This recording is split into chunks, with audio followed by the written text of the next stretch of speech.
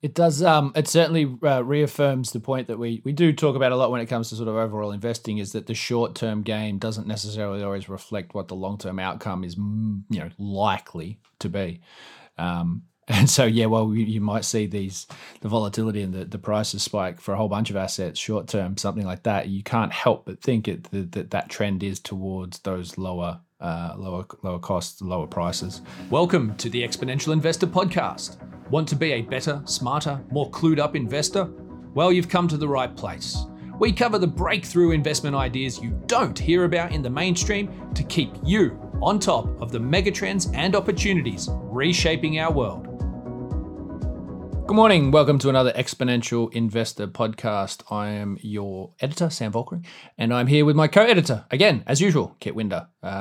Thanks for joining us, Kit. I wanted to kick this off today with a question, actually, and I'll give it some context. I start every one of these with a question usually, but let me start it with another question. So this week, the billionaire CEO of JP Morgan, Jamie Dimon, had some critical things to say about Bitcoin. More specifically, he was talking at some banking event and questioned the ability for Bitcoin to actually only ever have 21 million Bitcoin exist. And he asked the question, how do we know that that's actually going to happen? Do you read the algorithms? And basically said that he and a lot of people at JP Morgan are skeptical of these sorts of things. Now, I find what he said astonishingly ignorant because, yes, we do read the algorithms when it comes to Bitcoin because we can read the code because it's open source. But that's my question isn't necessarily related to that. Now, you're obviously heavily involved in energy markets, the technology and the breakthroughs that are coming in that space. My question is this: how much weight do we give to people like Dimon and others that sit in these ivory towers from a system that has served them very well, that they are clearly interested in protecting for their own self-interests? Why does everyone seem to give weight to these people when it comes to breakthrough and new ideas and technologies like cryptocurrency and Bitcoin and like green energy markets? I imagine there are a plethora of similar instances from people from big oil that have said similar things about the energy transition. How much should investors actually care about what these kinds of people have to say? Yeah, I mean, it's a very good point. I'd say in the energy markets, it's more clear the sort of difference between the incumbency and the groupthink. And so I just read Jeremy Leggett's book, Winning the Carbon War, which is a sort of 2-year diary running up to Paris 2015. And it's brilliant, actually. It's a sort of first-person account, and he's so high level that he's meeting all of the most relevant senior people who are involved in governments and corporates. And one of the things he talks about a lot is the sort of behavioral communal thinking within social groups and how this sort of leads people within oil companies, as he says it, they love their families and their children and, they're good people, they recycle, and they kind of know that the energy transition is happening, but then they go to work and keep doing what they're doing. And there's this dissonance there. And within the oil industry, it just sort of creates its own belief system that is actually incredibly hard to break. And so that is now just very clear. I mean, anyone who is aggressively defending fossil fuel growth for the next decade or two is either being paid or they've misunderstood or whatever. So you can sort of almost pick out I'm quite cynical now about fossil fuel defenders, really, about, when the Texas energy crisis happened, you looked at all of the things that sort of oil lobbied Republican politicians were tweeting and saying, and it was just, they just get $800,000 a year from fossil fuel lobby groups, and that's all it is, Yeah, I suspect that like you say, there's lobby groups and paid people that are there to defend. The point you raised before is actually something that I came across recently as well, is where you say people that might work for some of these companies, like you said, they go home, they recycle, they maybe have an electric car. They're doing the way they behave as to where they generate their income from are sometimes divergent. Which is something that everybody I guess has to live with at some point. When sometimes you have these internal conflicts.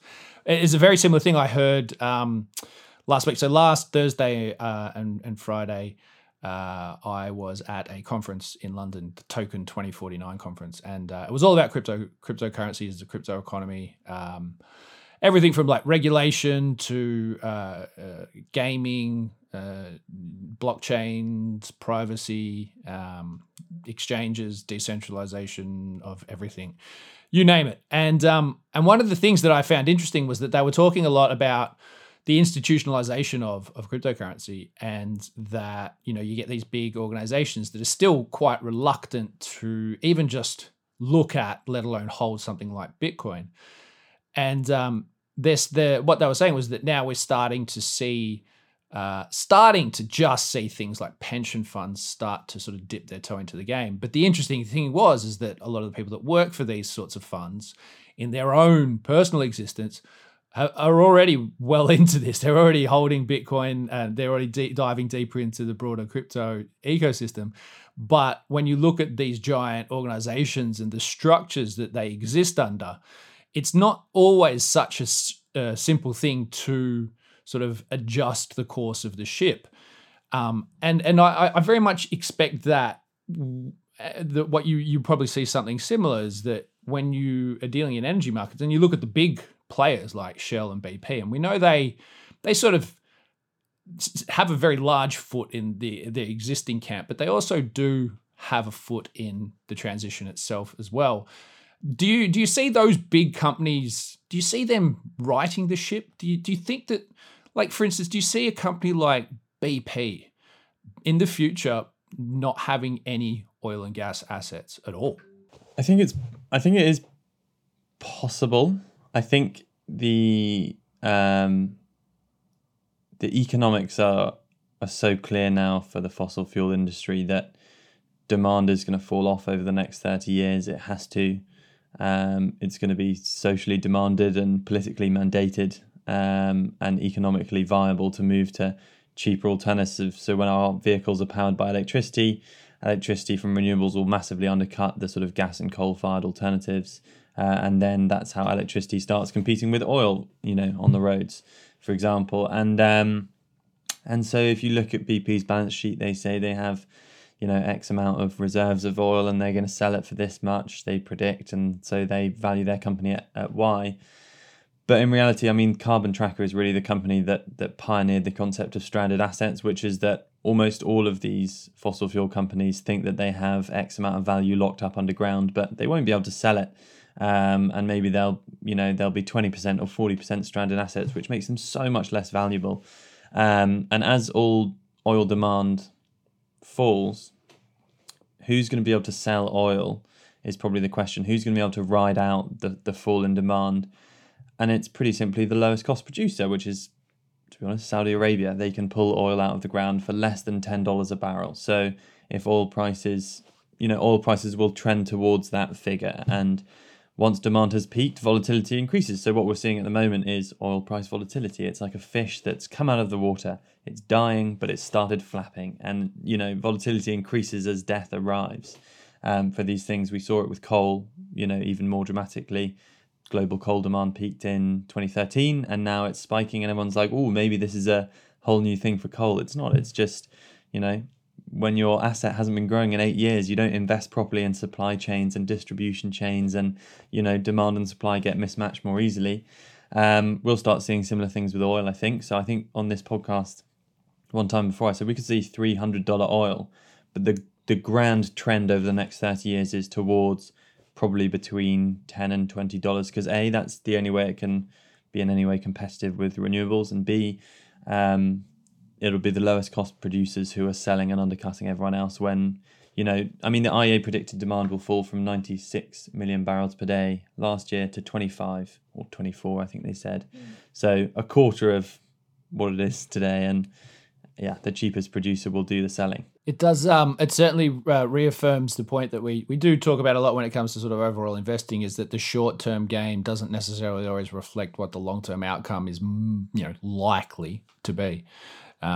And so, yeah, well, you might see the volatility and the prices spike for a whole bunch of assets short term, something like that. You can't help but think that trend is towards those lower costs, lower prices, which is it's fascinating. And I mean, if we want to talk about volatility, then obviously the crypto markets are something that I've been looking at closely for some time, and that certainly has its moments of ups and downs, and it's almost like the inverse of oil is that some of the short-term fluctuations down don't necessarily reflect that the long-term view that when you factor in demand and supply, demand increasing, supply constraints, which if Mr. Diamond bothered to actually... What supply constraints, Sam? How do you know? If Mr. Diamond bothered to read the algorithms, as we all do, you would know that there are defined supply constraints. I have to say, I sympathise with him only on one point, that it's not bothering to read the algorithms. It's a capability issue, not an effort issue.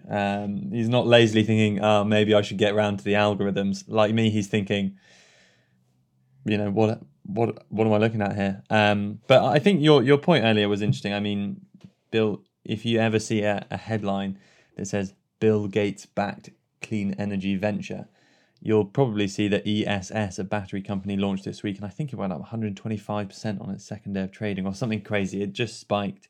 And he is a classic example of a name that carries undue weight. I mean, within the energy transition sort of space, I've done 3 series of the Beyond Oil interviews. I've met incredible, unbelievably brilliant people who have such a brilliant understanding of how these things are playing out. And I don't think he matches up against those people in this space. He clearly is so brilliant, and I think it's just that slight Nassim Taleb point of expertise in one field does not guarantee it in another. And he has good ideas, but he talks about a thing called the green premium, where it's going to be so expensive to do a transition, so how can we narrow that green premium to make it as cheap as possible? But I think the more interesting ideas are how disruptions in energy, food and transport are all going to compound one another to make actually the transition just cheaper than what came before, that the new system is going to save us money rather than costing us money.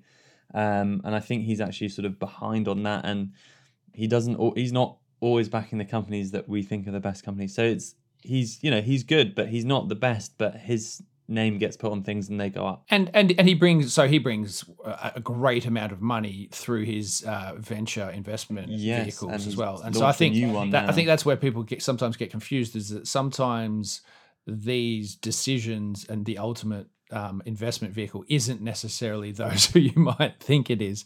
And like you say, expertise in one area.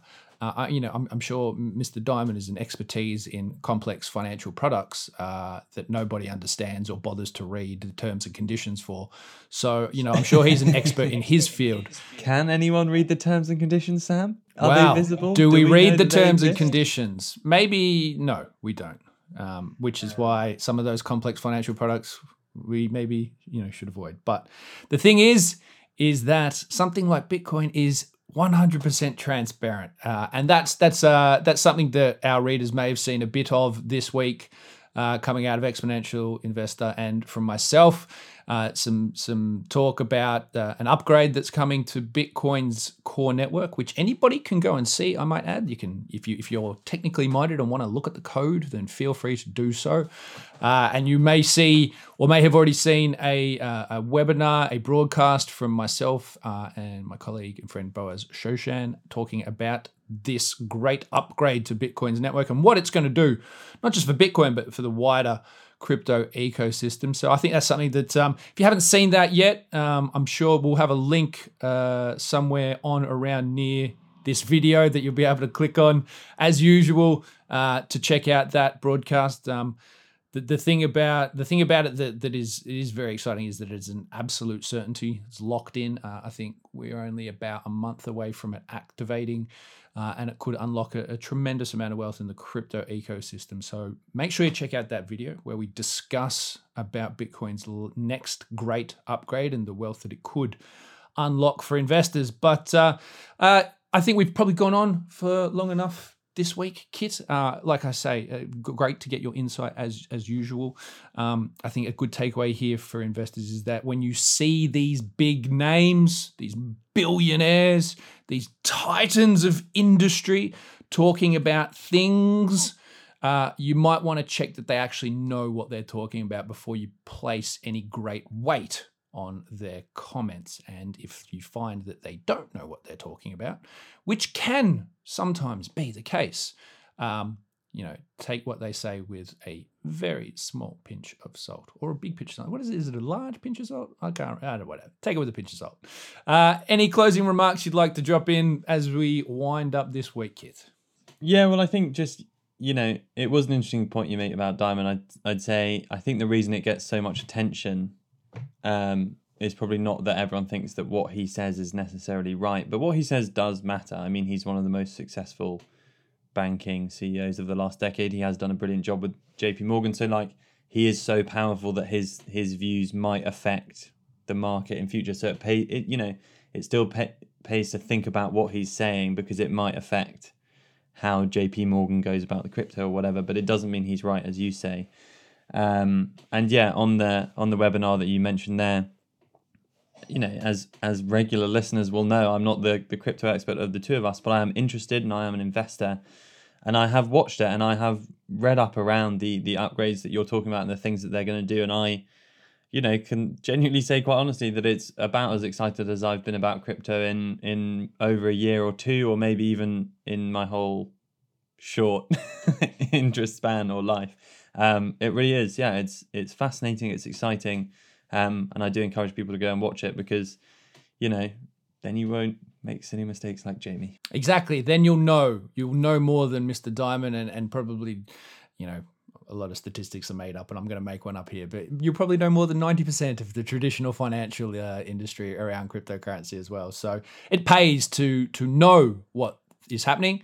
It pays to know what it means.